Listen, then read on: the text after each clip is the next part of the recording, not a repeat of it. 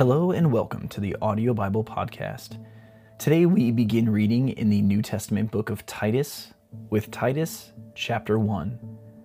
Paul, a servant of God and an apostle of Jesus Christ, to further the faith of God's elect and their knowledge of the truth that leads to godliness, in the hope of eternal life, which God, who does not lie, promised before the beginning of time, and which now at his appointed season he has brought to light through the preaching entrusted to me by the command of God our Savior. To Titus, my true son in our common faith, grace and peace from God the Father and Christ Jesus our Savior. The reason I left you in Crete was that you might put in order what was left unfinished, and appoint elders in every town as I directed you.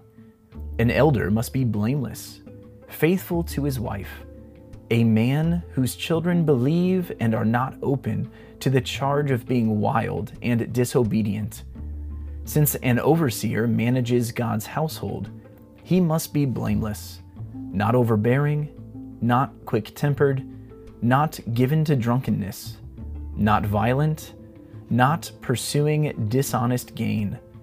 Rather, he must be hospitable, one who loves what is good, who is self-controlled, upright, holy, and disciplined.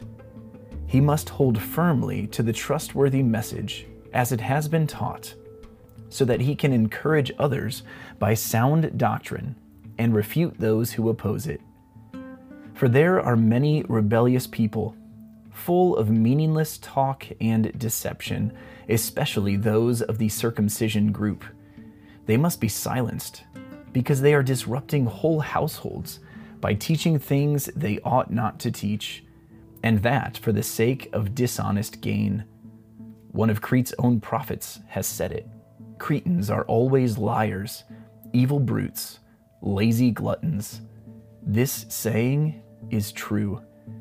Therefore, rebuke them sharply, so that they will be sound in the faith and will pay no attention to Jewish myths or to the merely human commands of those who reject the truth. To the pure, all things are pure, but to those who are corrupted and do not believe, nothing is pure. In fact, both their minds and consciences are corrupted. They claim to know God, but by their actions they deny Him. They are detestable, disobedient, and unfit for doing anything good. Thank you for tuning in to the Audio Bible Podcast today. This has been Titus chapter 1 from the Word of God.